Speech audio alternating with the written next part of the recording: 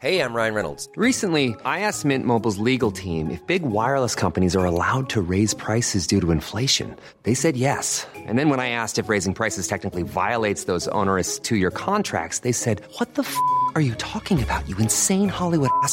So to recap, we're cutting the price of Mint Unlimited from $30 a month to just $15 a month. Give it a try at mintmobile.com/switch. $45 up front for 3 months plus taxes and fees. Promo rate for new customers for limited time. Unlimited more than 40 gigabytes per month. Slows full terms at mintmobile.com.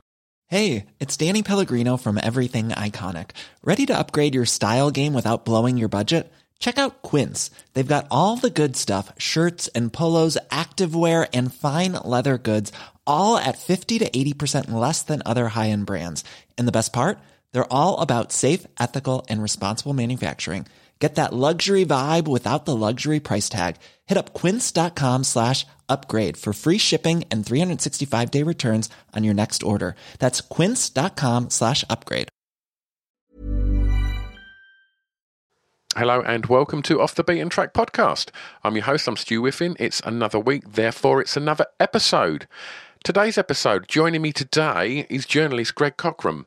So Greg has been the editor of NME.com, has worked for the BBC, and he's currently one of the main players at Loud and Quiet magazine. So needless to say, Greg's got a hell of a lot of music chat in his back pocket, and we have a good rifle through it today. So before we get on with the podcast, just a big thanks to Scroobius Pip and everybody at the Distraction Pieces Network.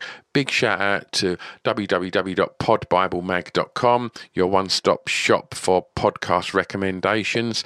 And thanks to 76 for producing this podcast. Okay, let's get straight on with things. Please enjoy Off the Beaten Track podcast with Greg Cochran. I've got an announcement. Save Our Souls Clothing, www.sosclothing.co.uk. Why am I telling you this? Because they're our official sponsor. Yeah, that's right. Go and check them out because their clothing is off the scale. You're going to love it. So they've decided they want to be our sponsor, which is amazing. And what I have to do is I have to tell you about why they're amazing. So here's a little bit of blurb. So they've only been going a year. And they're based in Southend-on-Sea, just up the road from me. They put the company together based on a love of tattoos and alternative music. And they've worked with some of the greatest artists around the world to produce these items of clothing that are as unique as you lot. All of the designs are printed using biodegradable, sustainable and water-based inks. In addition to that, they only print on garments made by members of Fair Wear Foundation. I mean, come on, great clothing and a conscience. Since going live in April last year, they've seen their audience grow massively and are now selling orders all across the world. And they were recognised by Cosmopolitan magazine as one of the best sustainable clothing brands alongside names such as Stella McCartney. I mean, that's quite a first year, right? So, go and check them out because they've put a lot of love into supporting this podcast and I couldn't be happier. What else they've done is they've given you 15% off. So if you head over to www.sosclothing.co.uk, do a bit of shopping, see what you like, throw it in the basket, and then on the way out, put in the discount code BEAT15, BEAT15, and that'll save you 15% off. Amazing, right? www.sosclothing.co.uk, official sponsors of Off the Beaten Track podcast. Let's get back to that podcast.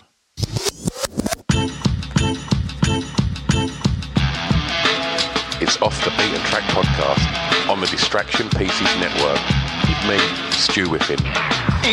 Okay, we are recording. We are at the WeWork building in Devonshire Square in London, and sitting opposite me today is editor, writer, candlestick maker, Greg Cochran. Candlesticks. I'm not known for my candlesticks actually, but maybe that's my next venture. When I said writer, I just automatically thought, well, that's going to rhyme. I'm going to throw that in the mix. So stick it on your CV anyway. Yeah, why not? How are you? I'm well, thanks. Yeah, I'm good, thank you. How are you? I'm okay. So this is the first time we've met. We've spoke on the phone. Mm-hmm. We both work and own publications. Mm-hmm. Yours being Loud and Quiet. And obviously My Pod Bible. So we'll be chatting about that, and we'll be chatting about some of the other projects that you've done and the magazines that you've written for, and there was quite a lot to get through. So before we do any of that, we need to do a proper introduction. So for track 1, Greg, the song with the greatest ever intro. I feel like I almost cheated on the first one here because I went for Beyonce, Crazy in Love. Right. And I suppose it doesn't have a traditional introduction because it just goes straight into the chorus and then into the verse. But my interpretation of greatest ever intro was greatest ever 10, 20 seconds of a song. Right. I cannot hear that song without getting on my feet. And it's just so gripping. And it was released getting on like 20 years ago now. And I just think it just still sounds so fresh. And I've just always loved it. I love hearing it at weddings. I love hearing it at home. I love hearing it in festival fields, wherever. It's just still amazing. I think it's one of the greatest pop songs ever written. One of the greatest intros that leads into one of the greatest pop songs ever written. And it's a sort of double barrel intro because obviously it starts with that huge brass, and I don't know where that's sampled from. And if it is sampled, I'm sure it is. I'm sure that's an old funk sample. But then once that's the kind of call of arms, and then when it drops out for the kind of just huge, and it drops so low, but it's still got that groove that the minute them horns come back in, it's just euphoria. Absolutely. It really is. And I don't know, have you ever seen Beyonce live? I haven't. Have you? Okay. I have, but I have not seen her in recent years, but she still tends to start the show by playing that. Yeah. It opens the show. So linked into the idea of it being like the greatest ever song intro, I also think the Beyonce live experience is incredible, and she opens the show with it. And she played Coachella last year, which is in, I would say, like music criticism circles, gone down as one of the all-time great Coachella shows, and it got filmed and they turned it into a documentary called Homecoming, which is on Netflix. That's right. Which, if anybody's listening to this that hasn't seen it, like, I urge you to go and check it out, because again, I think it's one of the greatest openings to a show ever. In terms of the performance and the build-up, it's an absolute masterclass in how to open a festival set and get everybody on side excited. It starts with these dancers out on the runway out in the audience who make their way onto the stage. There's a pyramid of musicians. There's the intro to Crazy in Love starts playing sort of New Orleans style brass band, doing the opening bars, and then Beyonce arrives at the top of this pyramid on a pneumatic platform and like pops out, and you can just feel the fact that everybody's been waiting for weeks, days, hours for this moment for Beyonce to arrive on stage, and she pops out. And it's Crazy in Love, and it's those first 20 seconds of that song, and the hairs on the back of your neck just go up, and you just think, fair play, this goes down in history as one of the great songs. So, before we move on to the next track, as somebody that has reviewed music for many kind of publications, and we'll get onto your work with the NME and stuff, you must... I guess looking at your timeline that you sent me of the work that you've done, I'm just sort of imagining this was possibly just pre-MP3, and you might have got the last thing when bands were probably not selling you demo tapes, but I imagine CDs at that point. And was you getting bundles of music sent through to when you was at both Loud and Quiet and the NME? Loud and Quiet, we still get sent a fair bit of music. People sending us stuff on CD and vinyl. Most of the time we're getting sent streams these days, obviously. When I first started writing, this is like the first job I had in an office where I'd get sent post to review music was around 2006, 2007. And you would get bundles of mail. Like when my beginnings were in music journalism, was doing a lot of work experience. Particularly at NME, I did a bunch of stints when I was as a young teenager. One of the jobs that they would get you to do is to sort all of the mail. So you got there in the morning and you sort all of the mail out for all of the writers, everybody that worked on the team. And there used to just be stacks of it. It'd take you an hour every morning just to go through and put these piles together of everybody's CDs. If you were the reviews editor on NME or the features editor or something like that, then you were just getting this massive stack of post every day. And there would be huge fights over the control of the stereo, of like what's going to go on next. Yeah. You know, it would all work like that. A little bit different these days in terms of the places I've gone on to work, where I feel like because physical music culture has changed, we're all kind of experiencing music possibly a little bit less communally and more individually with our headphones on when we're sat at the computer or whatever. So a little bit different to that now, a lot less post, but certainly, yeah, we were still getting loads of CDs at that point, which was, you know, in the middle of the first decade of the 2000s. Was people sending their CDs in unique ways? Because I remember I used to send our bands demos, like this is kind of mid-90s, in like huge cardboard boxes with fragile tape all over it, and it was literally just full of like padded out with whatever we could find and just one CD in the middle of it just to get the attention of whoever was opening it. And like, was that still happening? That was still happening, and it does still happen now. I always definitely feel the urge to to give something a bit more, because if I can see time and effort's gone into something, then you certainly feel more obliged to make sure that you give something like a thorough listen. Had loads of quite inventive stuff over the years. People sending like sweets and like stuff like that, like anything they can kind of get into a traditional sort of bubble wrap package postal bag. Then I remember one band, this will mean something to not many people. There was a band called Coqui Doir, who were a London DIY band. I think one of the band members was of sort of like Polish origin. They played, it must have been a good 10 years ago now. Remember various people on Radio 1 championing that band, people like Hugh Stevens.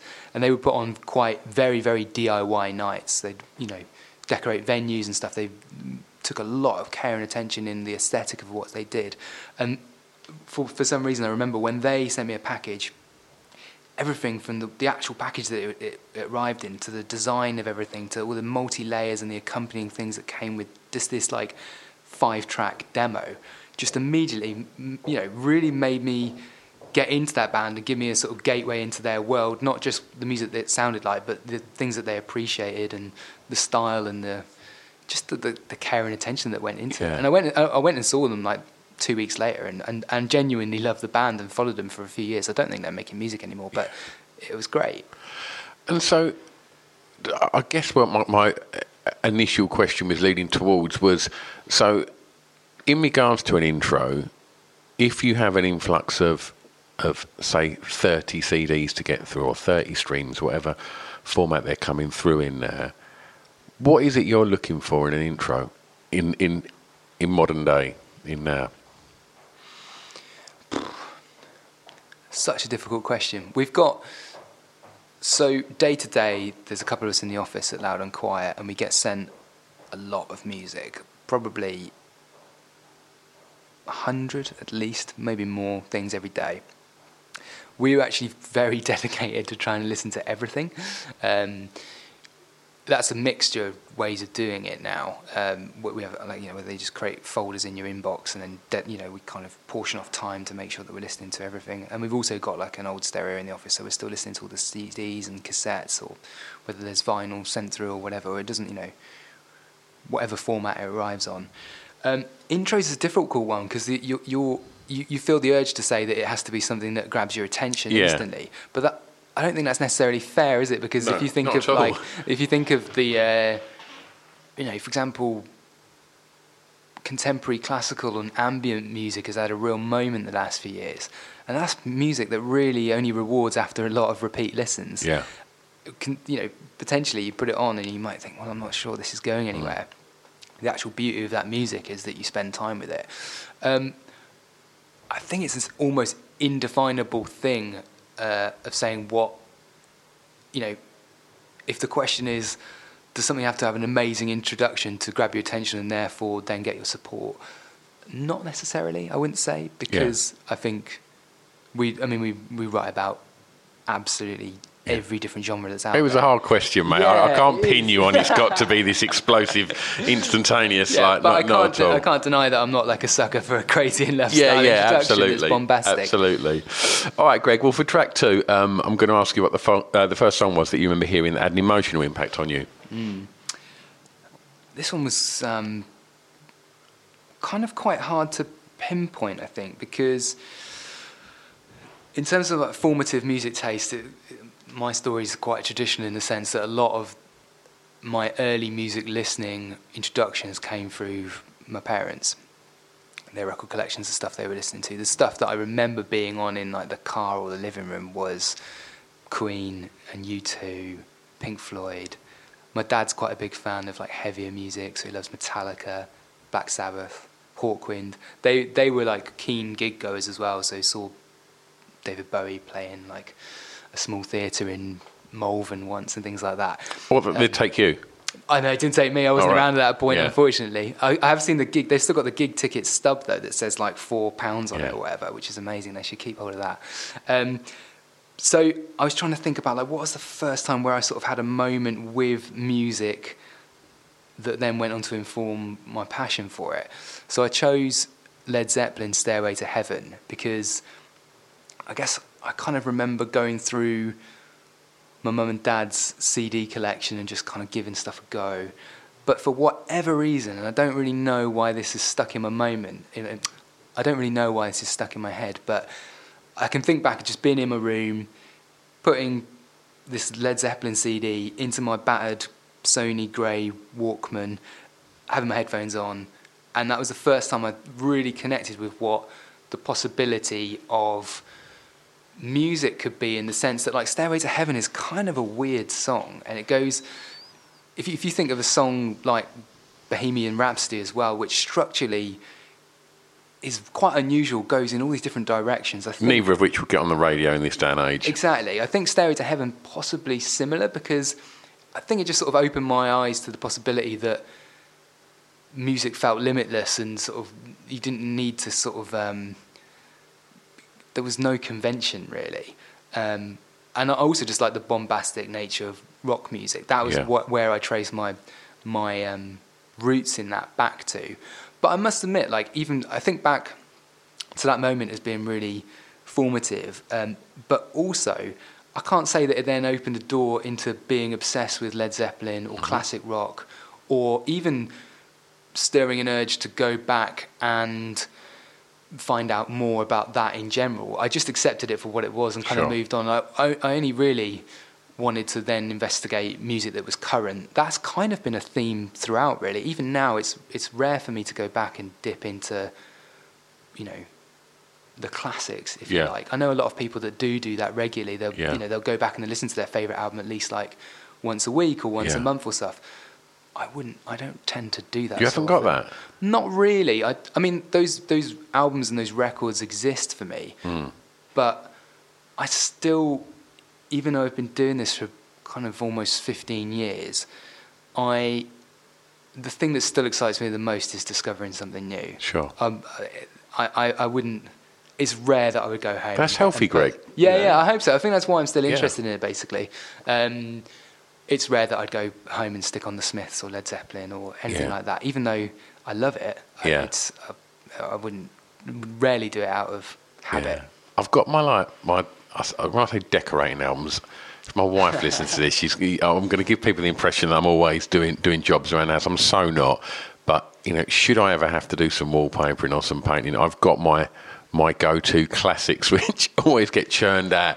But apart from that, I don't have that either, really. There's a couple that, if I've got the time and I just want something comforting that I know I'm gonna love, then I'll go to that. But I think generally, I am taking advantage of technology now and being able to just explore at very little cost.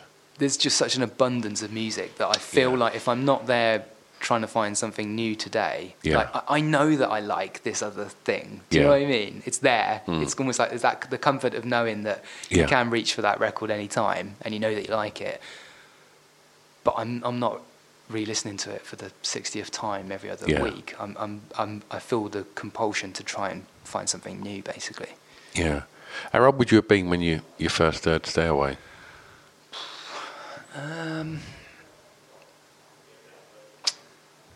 10. Okay. Do you mind me asking how old you are? Yeah, I'm 34. Okay. So I reckon, it was probably about Yeah, it's probably about 9 or 10 years old. Okay.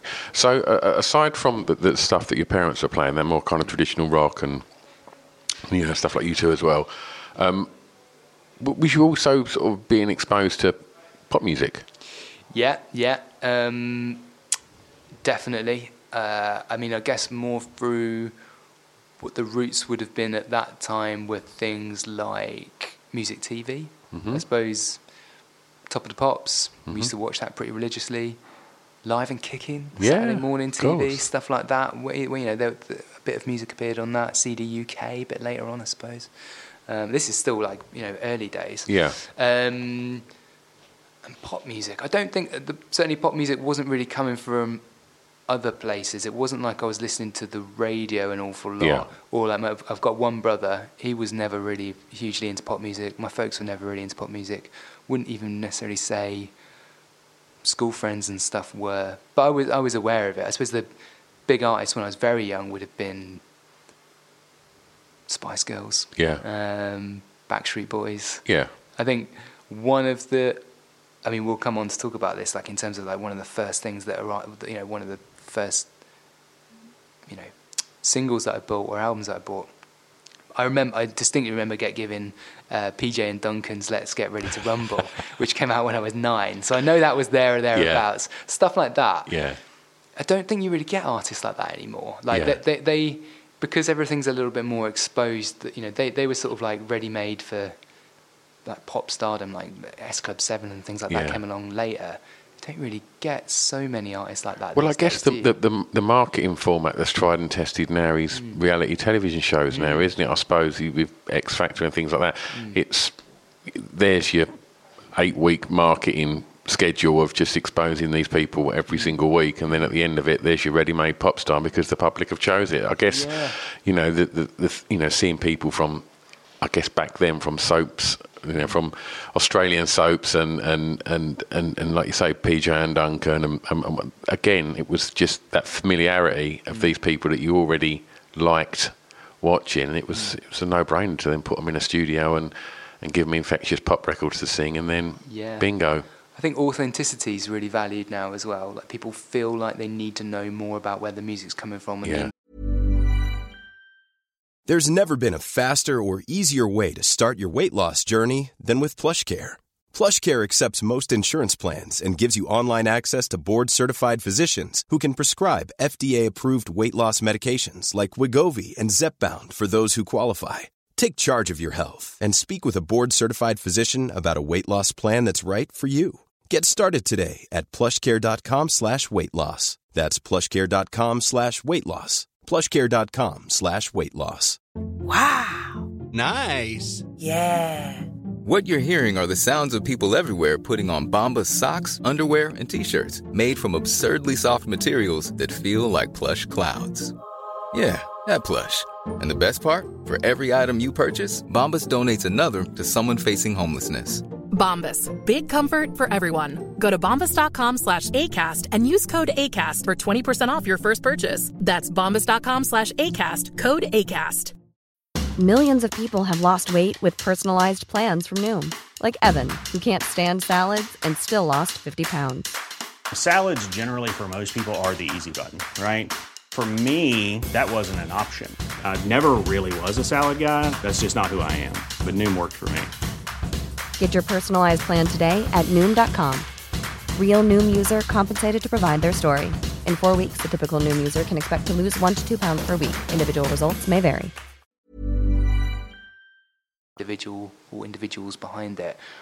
And you're right, with social media, we just know so much more about our people in the public domain, don't we? Yeah. So I don't like it. You don't like it? No. Where's privacy gone, Stu? Exactly. I mean, I'm no massive U2 fan, but I like the fact that no one knows what Bono's wife looks like. I think that's quite clever, in this day and age. And I guess I like, I was a Morrissey obsessive, and I love the fact that I knew nothing about him. And now he's got a voice. Fucking hell. I don't want him to say anything anymore. He's saying dumb shit now. Yeah. But, I like that. I liked, Michael Stipe. I liked them kind of pop stars that were elusive, and, you didn't know what they were about. It just made the pictures in your head so much more exciting. And now I don't want to know what Michael Stipe had for dinner. You know, it's like, I do think there's something lost there. And it swings and roundabouts. I'm in dangerous territory of sounding like a right old bastard here, so I don't really want to go there. All right, so while we're talking about those sort of formative years, what is the song that reminds you of your time at school? Time at school. So again, this was a challenge to pull this out, because I feel like in the time from, say, going to secondary school and then my time leaving school after A-levels, like my music taste changed quite considerably and discovered so much stuff. The track that I chose for this was Green Day's Good Riddance, Time of Your Life. But I could have chosen 30 songs for this one. You can chuck a couple of honourable mentions in. Yeah, okay. Well, other artists that I would mention that were, influential for me at that point would have been bands like The Offspring, Pennywise, a lot of like US, what would have been considered like skater punk, AFI, later on things like Jimmy Eat World. I loved all that. I love Jimmy Eat World. Yeah, they're a great band. Played last year. Right, okay, cool. Oh yeah, it's nice to see they're still making albums. Green Day, I don't know, I think they were because they were really early on for me. I remember at that point, you just mentioned the channels that we relied on to get our information about music, those places where we discovered new stuff. At this point, so if I was in the middle of secondary school, kind of 13, 14, finished school, on a Wednesday, walk into town, buy Kerrang magazine, buy NME, buy Melody Maker. Oh, you was buying all three? Yeah. Good work. Well, it started with Kerrang magazine. That was more where my tastes were, and that sort of changed. Probably did that for a couple of years, and then fell deeply for NME and Melody Maker. But so it would have been short-lived Melody Maker at that time, I imagine. Exactly. It went because that's right. Melody Maker got bought by the company that owned NME at that point, and then they closed it down. Yeah. Because that was the big rivalry, wasn't it? I loved the rivalry. Yeah. I mean, they competed with each other for. It was possibly healthy from like a writer's perspective. Some great writing in there. They wanted to be on the new bands first. It's like any form of competitive competition. They're just trying to beat one another, aren't they? And it was that. There were so many, in talking mid-90s, there were so many bands that were Melody Maker bands. And then the NME would hate on them, and vice versa. And it was like, who got there first? Who got to kind of champion them? And then the others would just would rain on their parade. It was, it's healthy and fun, But so when you was at school, was you already was writing something that you was already doing? So I say doing, enjoying. Yeah, I suppose. On a basic level, the stuff that I was competent at and that I enjoyed most was things like English literature, and therefore that's where I liked, where my like of writing came from. I was reading quite a bit. But it wasn't until that I was buying those magazines that I realised that was a thing that you could do. You could legitimately call yourself a music journalist. My beginnings in that came when I was probably about 14-ish. My brother had won a competition in Kerrang magazine to be a roadie for the day with a band called Incubus, a big American rock band at the time. Huge. Yeah, and they were playing at Wembley Arena, so he didn't take me for a start, which I've never forgiven him for. He took his girlfriend at the time, and then I went along in the evening. I had a ticket for the show anyway. I would not be introducing my girlfriend to Brandon from Incubus. No, he's a very handsome man. Indeed. Yeah, he was definitely like a big hearttop at that point. Anyway, he was escorted there by a Kerrang journalist, and I got to meet the journalist later on, a journalist called Ray Alexandra, and I basically said, "Can I get your email address?" And that night I decided I was going to write a review of this show, this Incubus show. A couple of days later, I sent it to Ray and said, "Hey, this is probably rubbish, but I've written a review of the show we went to the other night. Would you mind having a look at it?"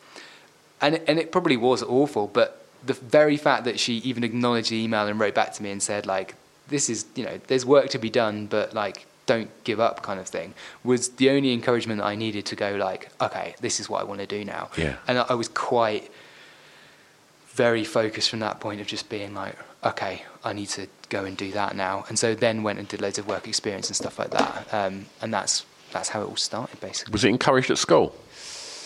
Not real. Yeah, I guess there was a couple of teachers that were aware that I was doing it, because I was doing work experience in like half term and summer holidays and stuff. A couple of them knew. Generally speaking, it wasn't really, I didn't feel like that was I don't know, I can't remember the careers advisor saying like, yeah, definitely follow like music journalism, for example. I just went off and did it. And I kind of knew early on, like when I left school, got offered some work from NME, so I'd have been 18. And I remember being in a real quandary because I'd accepted, I went to Cardiff University to do journalism. And I just remember being like, whoa, what should I do? Like, should I go and study more? Like, I feel like I need to do that. Or should I just take this? It was a limited amount of work at NME with, you know, I didn't know if it was going to go anywhere. Yeah. So I ended up studying and just knowing that, you know, I needed to improve and kind of hopefully keep that relationship with NME. And that's what happened in the end. But there certainly was a moment where I was like, have I burnt all my bridges by saying no to this and sort of following what my head was saying?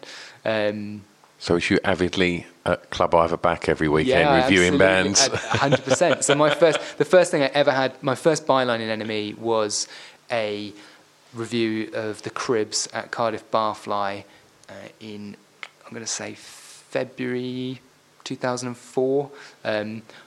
I'd kind of shot myself in the foot a little bit because when I got to Cardiff, I thought, well, I can make an opportunity here.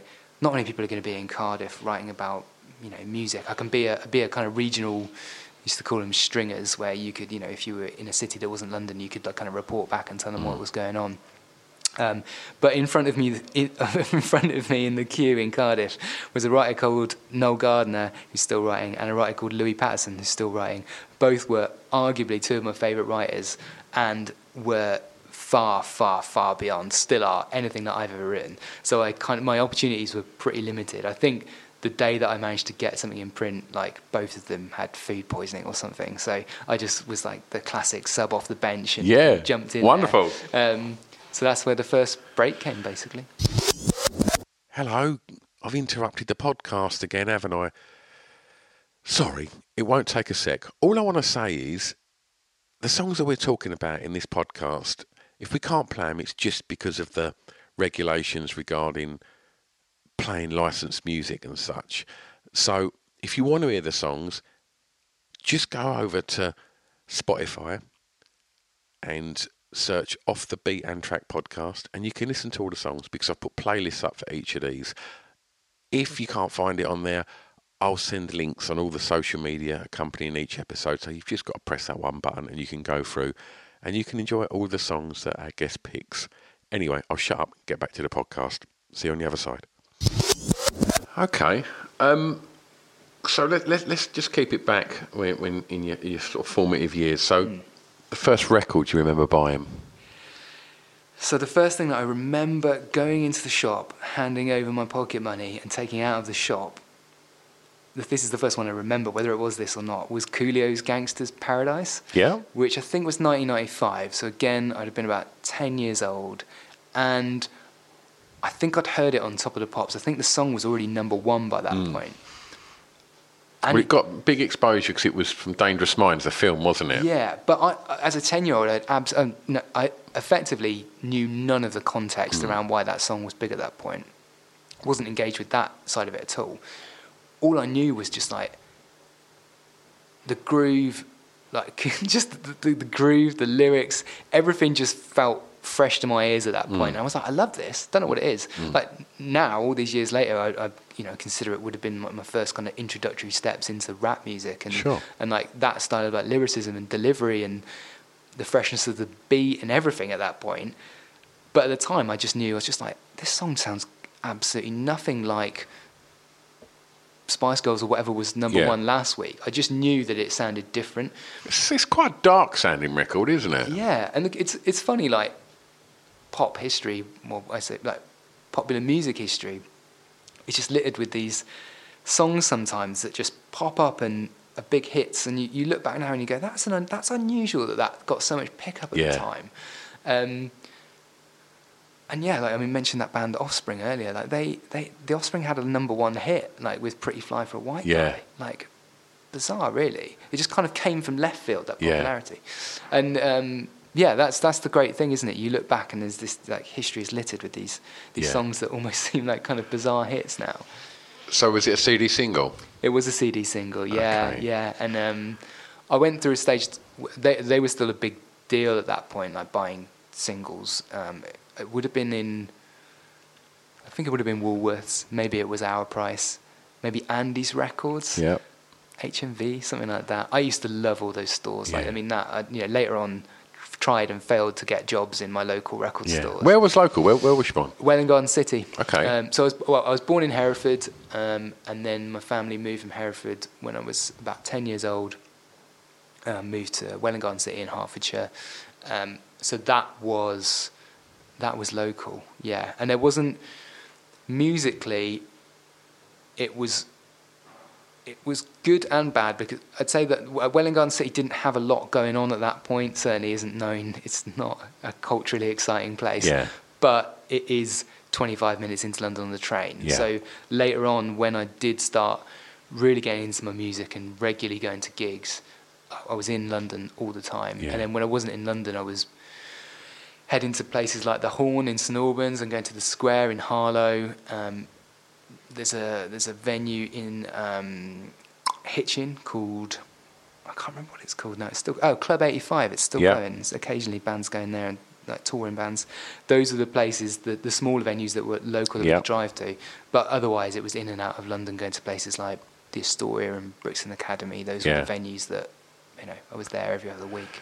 So as a young oik attending these shows, weekly, and how important were record shops, and were they places where you would find, you bump into sort of like-minded individuals, or it's just, I'm interested because you're of an age where I guess a lot of things are sort of changing. And just historically on this podcast, people that are maybe older than you would have gone there and avidly sort of bought vinyl, and I guess people that were younger than you was the kind of more of the sort of LimeWire generation and so on. So you're kind of in that sort of middle ground, really. So it all happened so rapidly. I guess I've got one foot in both worlds. When I was first buying music, so when I'm 15, 16, 17, and I'm like, any money, my pocket money or then part-time work, I worked in retail in Welwyn Garden City. All my money went on music, either going to see music or buying music. Those shops were still important. The Our Price, Virgin Megastore on Oxford Street I used to go to, the big HMV, places like that. The traditional, like, independently run record store wasn't really a thing for me at that point. Yeah. And I suppose any nostalgia I've got around that would actually come a little bit later when I was living in Cardiff. And I've got Spillers Records in Cardiff, which is an amazing independently run record store that I used to spend loads of time in when I was there. And my appreciation for that kind of culture came later. Yeah. But already, I'm 18 years old and Napster's already a huge deal. Yeah. Like, I didn't use Napster at all, really. It wasn't really my thing. I still bought a lot of stuff, CDs. It was predominantly CDs, really.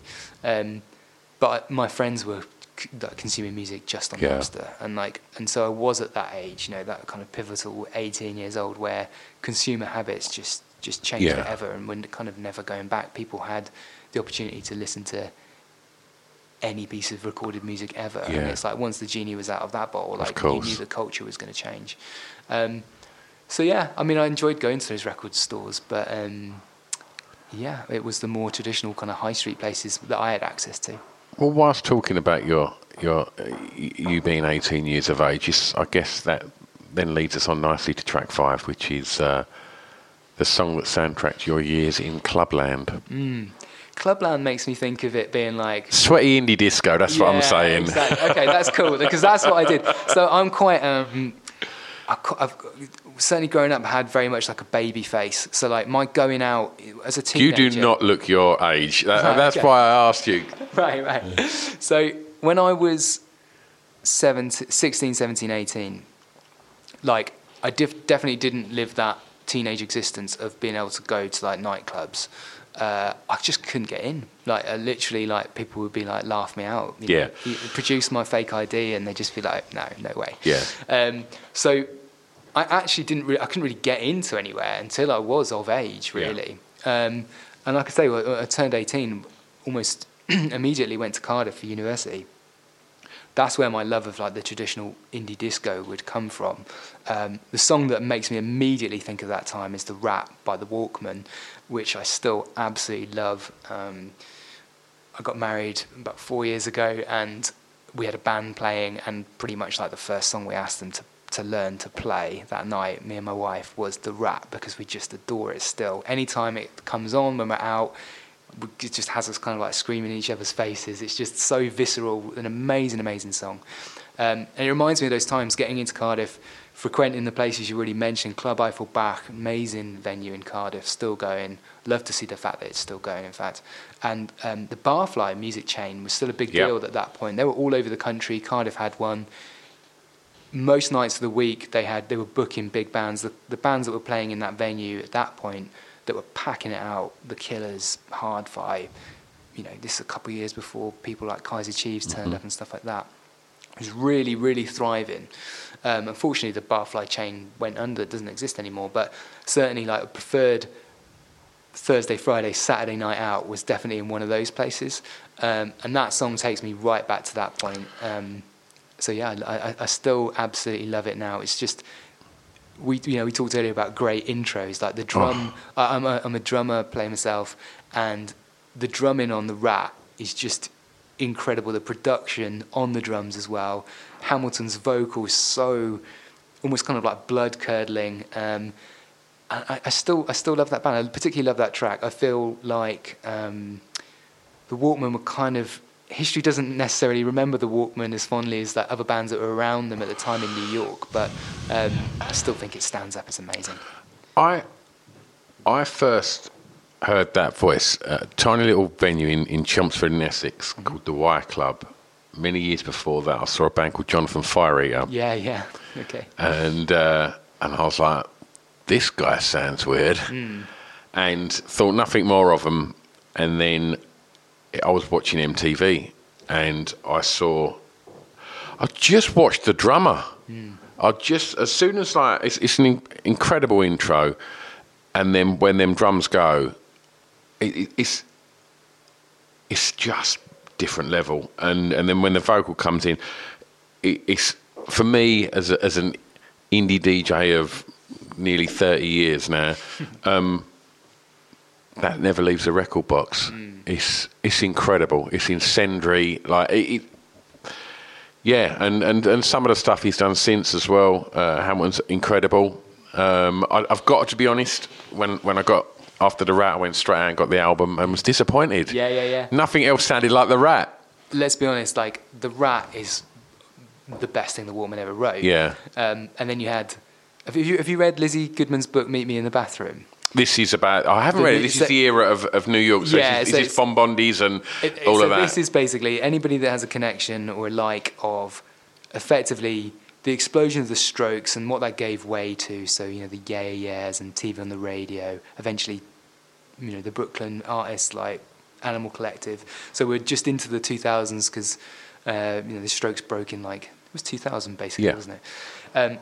This book is amazing. It's effectively an oral history of that time in New York. Lizzie Goodman's gone back and done interviews with all the artists, including Jonathan Fireeater, who was certainly considered kind of purveyors of a lot of that scene because they arrived and were a little bit different and created a following and a groundswell which got a bit of momentum, which showed the Strokes that they could do something. And then the Strokes obviously just that exploded. And New York was certainly musically, culturally, the place to be for 100%. For a long time after that. That book is absolutely essential if you only got any kind of connection with that type of music. And they've also just done an exhibition, I think, in New York based on the book, and pulled out the old toilet cubicles from some of the old dive bar venues in Brooklyn and New York, and they're on display, and these pieces of cultural history, which now makes me feel old because that was the first thing that I really got into, and now I realise that it's kind of 20-year-old memorabilia.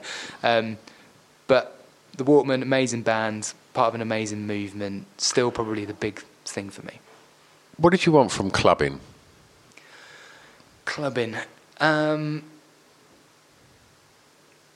We just went out and just had a good time. I mean, we never really went... Like, when I think of the word clubbing, I just automatically think of, like, Fabric or something like that. No. Indie clubs are clubs. Yeah, okay, fair enough. We're on those terms. Because I never did the other thing. Yeah. Not really. Like, I've been to Fabric a couple of times. And I love club music. I love electronic music. Like, some of my favourite records of the last few years, like, I'm a huge fan of, like, Floating Points and John Hopkins and that sort of mutation on techno and ambient music that's come about. I absolutely love it. But I didn't spend any time in the clubs because my friends weren't really that way inclined.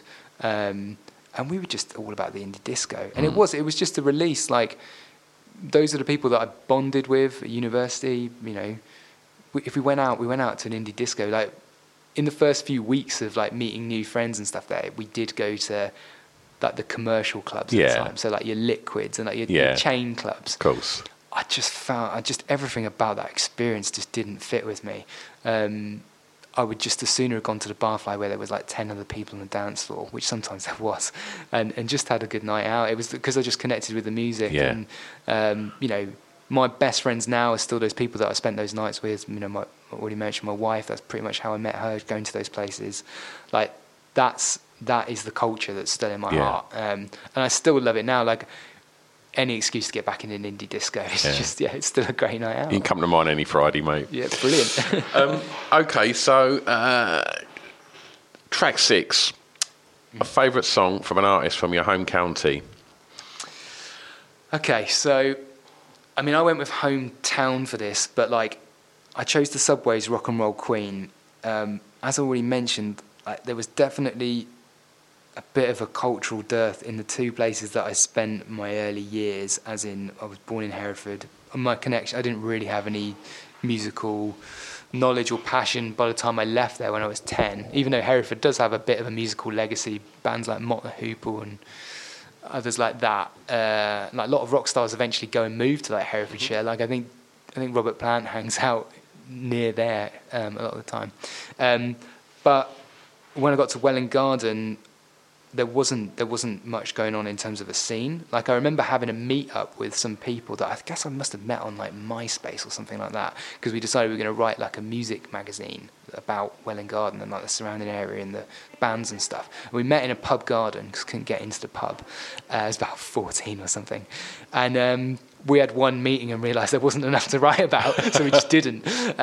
But as I got a little bit older, the Subways arrived. That new rock revolution, or whatever you want to call it, that we already just discussed there, where New York kind of lit the touch paper for so many British bands that then just ignited. I feel like the Subways were one of those that really joined into the wave of music that was happening a little bit later on. So things like the Vines and the Killers and things like that had arrived, and the Subways felt like they caught a bit of a zeitgeisty moment, and they were local, and so that got people really excited. Saw them a few times at the Square, yeah? Did you? Okay. No, yeah. you. Oh, yeah, absolutely, yeah. They did. They played regularly. There's a pub in Welwyn called the Doctor's Tonic, and they used to put shows on, like, in the attic of the pub, basically. Yeah. And I also worked. I worked in Next, in, like, the stockroom and on the shop floor sometimes, and, like, we'd regularly have people come in and doing, like, you know, seasonal work at Christmas time or whatever. I think Billy might have worked there at the same time as I worked there, so we've probably served some people some suit trousers at some point, at the same point. But it felt good to have a band that were local that you could kind of champion and get on side with. Yeah. And that's a great song as well. Like, you know, it felt like a kind of indie anthem. It took them all the way to the main stage at Reading Festival. It blew up quite quickly for them, and I think that definitely felt like a point of local pride, and the local Welwyn Garden, Hatfield Times newspapers started writing about them and stuff like that. And he's one of the nicest people you're ever likely to meet. Absolutely. And I think, again, it just, regardless of, a lot of these bands sounded different to the Subways, but a little bit later on, talking about Hertfordshire in general, you had bands like Friendly Fires that were based in St Albans, and then very different. Gallows came out of Watford and stuff like that. There were things happening. Where were the Shikari from? Yeah, they're St Albans as well, I think. Yeah. I remember going to see and Shikari played the St Albans Arena when they first arrived. And I think it's good. I love seeing music movements happen in places that get starved of that stuff otherwise. Yeah. And there's no greater thing than something starting in a place. So yeah, that was great. And the Subways were the first record to be released on Transgressive, I believe. Yeah. Am I right? I'm sure I am. I think you are, yeah. And I mean, Transgressive. I know you've had Tim on the podcast here before. What an amazing label! My beginnings in music. I think most music journalists will kind of earmark one artist or band who they've written about the whole way along, that were kind of there at the beginning, and you sort of feel like they're your band. And my one on that front is Foals.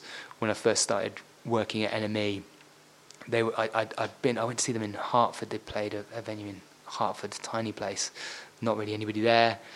They'd only done a few gigs, and I just remember coming away from that show just thinking that this is my band forever, kind of thing. Yeah. And even now, still kind of writing and broadcasting about them a lot. But Transgressive as a record label have actually arguably gone on to release some of my favourite bands of all time. And great, and running an amazing spirit, independent. It's not easy to run an independent label, publication, anything really, where you're kind of like, you don't know what's going to happen around the corner. So the fact that those guys are still going like 15 years later and releasing amazing albums is just a testament to how dedicated and passionate they are. Absolutely. So you finish at Cardiff Uni, and then was it NME then?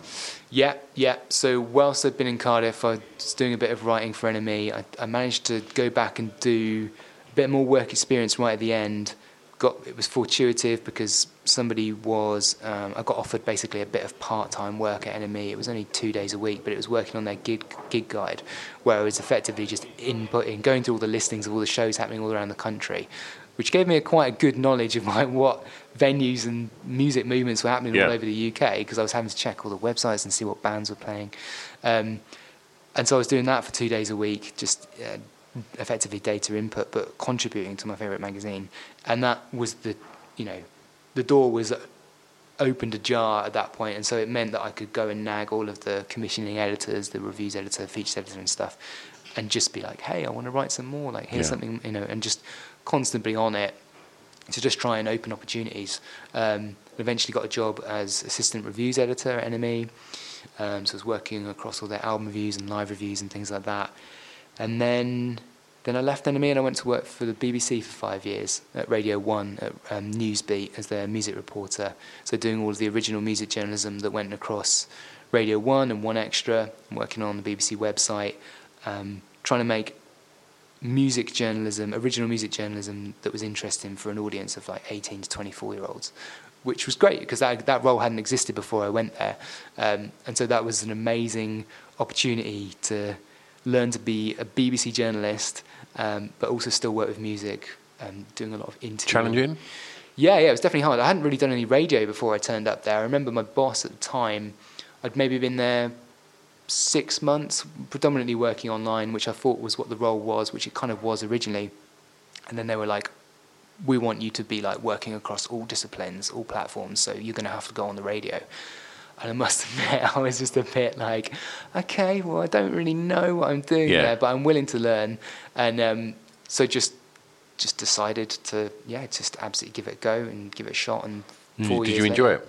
Loved it. Absolutely amazing. Yeah, great opportunities, some very surreal opportunities that came around from doing that, because the artists that were in Radio 1 a lot of the time, I could then be interviewing for different things. So the chance to meet some like fantastic artists at that period, do some great interviews, go some amazing places, which was great. And then my journey took me back to NME, where I was editor of NME.com for almost 3 years, which was great because it felt like I'd been away, learnt a lot, and then was bringing my skills back to a place that felt like home really, and loved being back at NME and kind of really forging the vision of what their digital, the digital side of NME looked like. And was this at a time when perhaps NME was maybe embracing some, I guess, more sort of pop culture, like pop music than probably it ever had at that point? I think so, yeah. I think NME had been doing that for a good few years by the time I'd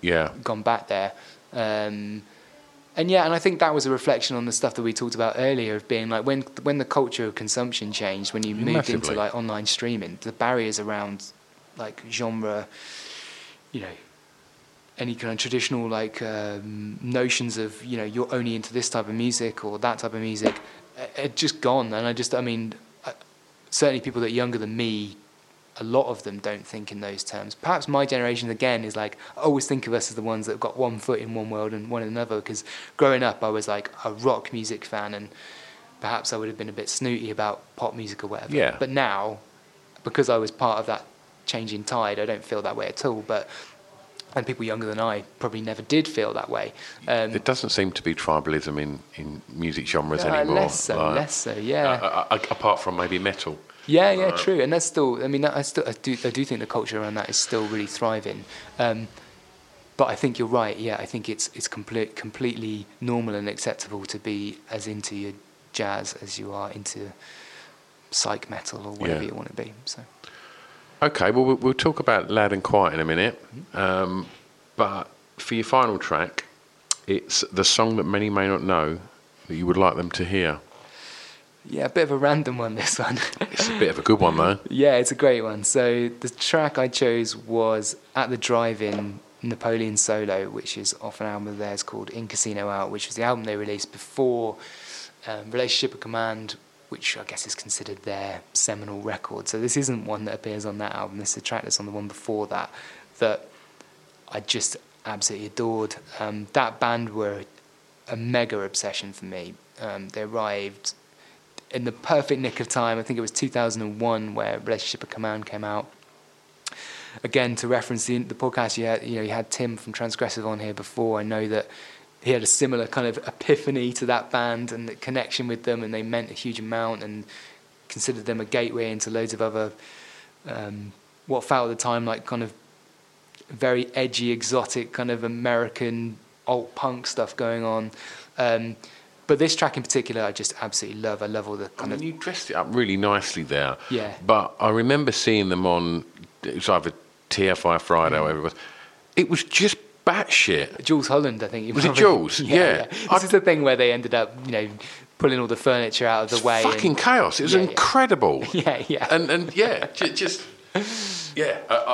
I hadn't seen anything like that for a long time. It was just something that I just thought, I'm on board with this. Well, this is the time before YouTube, and I immediately went out and bought the VHS of that series of Jules Holland, just so I could have that 3.5 minutes of that performance, like, in my archive. Still got it somewhere. Just incendiary. I loved everything about that band. They arrived, like I say, just in the kind of nick of time for me. I guess I would have been 16. Relationship of Command came out. It was produced by a guy called Ross Robinson, who'd been doing loads of metal albums, and the production on that album was immense. I loved it from start to finish. He was the go-to kind of new metal producer at that point, wasn't he? Absolutely, yeah.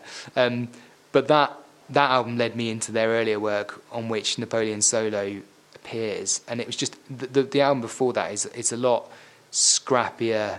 It sounds a lot roomier. The production on it's completely different. I think that the earlier stuff is more akin to sort of Pavement and more sort of the spirit of like Fugazi and those bands that were so like, much kind more of like stripped down. Stick mics up in a room style production.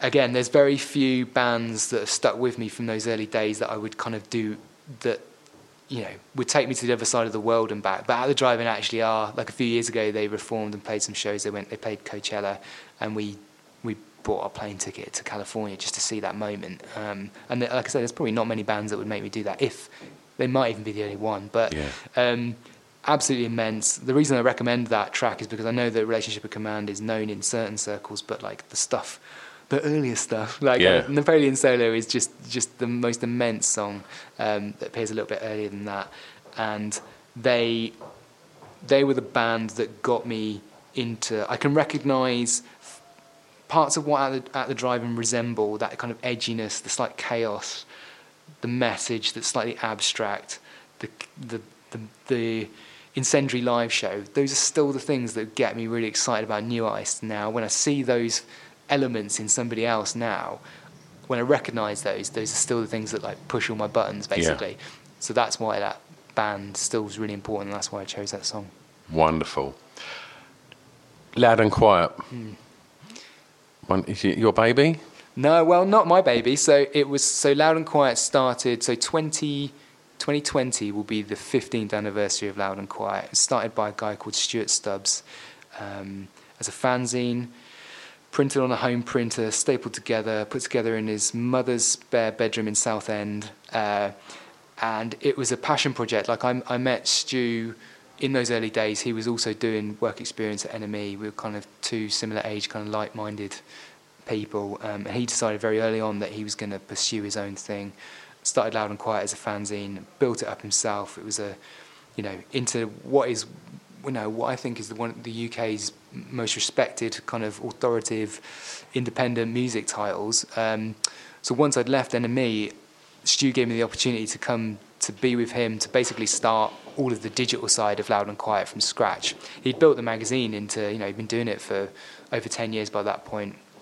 And so I came along to do the digital side of stuff. So that was like we relaunched the website, we started a network of podcasts, we started doing live event stuff, all these kinds of things that he never had the time or the opportunity to do before. And together, over the last few years, we've built Loud and Quiet and kind of taken it to places that we never really thought were possible. And it's great. It's a whole different experience, having worked for all manner of organisations, from NME to the BBC. When you think of they're big companies with different with priorities and bosses and things like that. Loud and Quiet is still proudly independent 15 years in, which means that we kind of start every day with a blank piece of paper and we can do what we want, which is thoroughly rewarding when you get ideas right. And it's been fantastic. The opportunity to champion, Loud and Quiet is all about new emerging talent, and so that's what we're known for, and that's what Stu's built the reputation around. And so, yeah, it's an absolute joy to work on it every day. It's fantastic. Where can people find out about it? Loudandquiet.com is the first place to go, where you can find out about the magazine that we put out every month.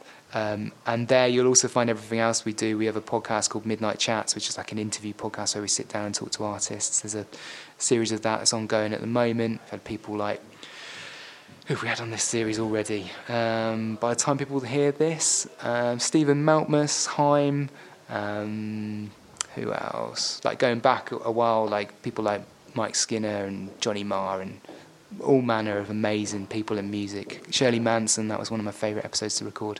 So yeah, do go and seek it out and have a listen. A little bit jealous you've had Johnny Marr. Greg, thank you so much. Thanks for having me on. There you have it. Thank you ever so much for listening. Greg was an absolute gentleman. Really enjoyed having a chat with him, and I hope you had as much pleasure listening to that as I did from chatting to him. I'll be back next week. In the meantime, please go over to iTunes, like, subscribe, leave us a comment, and if you see us on the social medias, we're on all the platforms. Give us a like, a love, a retweet, and all that jazz. And yeah, we have a Patreon page, so please head over to there as well if you want some more content, or just have a good rifle through the back catalogue that's available on Acast, iTunes, and Spotify. Have a lovely week, and I will see you when will I see you? Next Friday. Have a smashing week. I'll see you soon. Bye-bye. Oh, yeah? Sorry. I've butted in yet again. I just want to quickly tell you about this magazine. It's called Pod Bible. Now, Pod Bible is the new essential guide to podcasts. It's put together alongside Spotify and Acast, and it's a one-stop shop to tell you all about the podcasts you maybe know about, but definitely about a load of the podcasts that you probably don't know about that we think you should know about. I mean, in the first edition, there's interviews with Adam Buxton, interviews with Craig Parkinson, there's features on Jade Adams, and there's just an abundance of information about so many exciting podcasts that are out there. Also, Spotify have given us these amazing little codes, so if you do get a print copy, you can just turn on your Spotify on your phone, scan the little code, and it just automatically opens up the podcast on your listening device. How good's that? If you haven't managed to get a print copy, then just go over to www.podbiblemag.com and read it online, because the digital version is all over there and it's all free. So every other month there'll be a new edition out. So go and have a look and support us on the social medias as well. podbiblemag.com. It's Off the Beaten Track podcast on the Distraction Pieces Network with me, Stu Whiffen.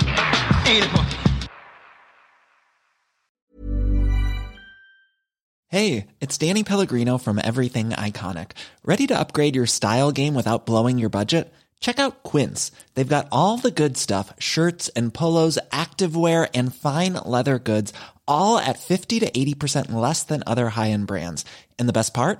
They're all about safe, ethical, and responsible manufacturing. Get that luxury vibe without the luxury price tag. Hit up quince.com/upgrade for free shipping and 365-day returns on your next order. That's quince.com/upgrade. Hey, it's Paige DeSorbo from Giggly Squad. High quality fashion without the price tag. Say hello to Quince. I'm snagging high-end essentials like cozy cashmere sweaters, sleek leather jackets, fine jewelry, and so much more. With Quince being 50 to 80% less than similar brands. And they partner with factories that prioritize safe, ethical, and responsible manufacturing. I love that. Luxury quality within reach. Go to quince.com/style to get free shipping and 365-day returns on your next order. Quince.com/style. When you make decisions for your company, you look for the no-brainers. And if you have a lot of mailing to do, Stamps.com is the ultimate no-brainer. It streamlines your processes to make your business more efficient, which makes you less busy. Mail checks, invoices, legal documents, and everything you need to keep your business running with Stamps.com.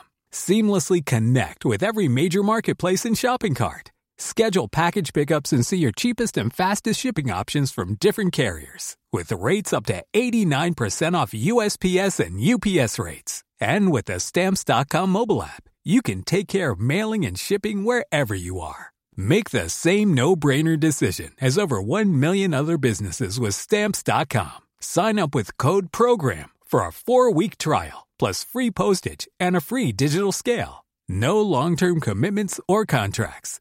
That's Stamps.com. Code PROGRAM.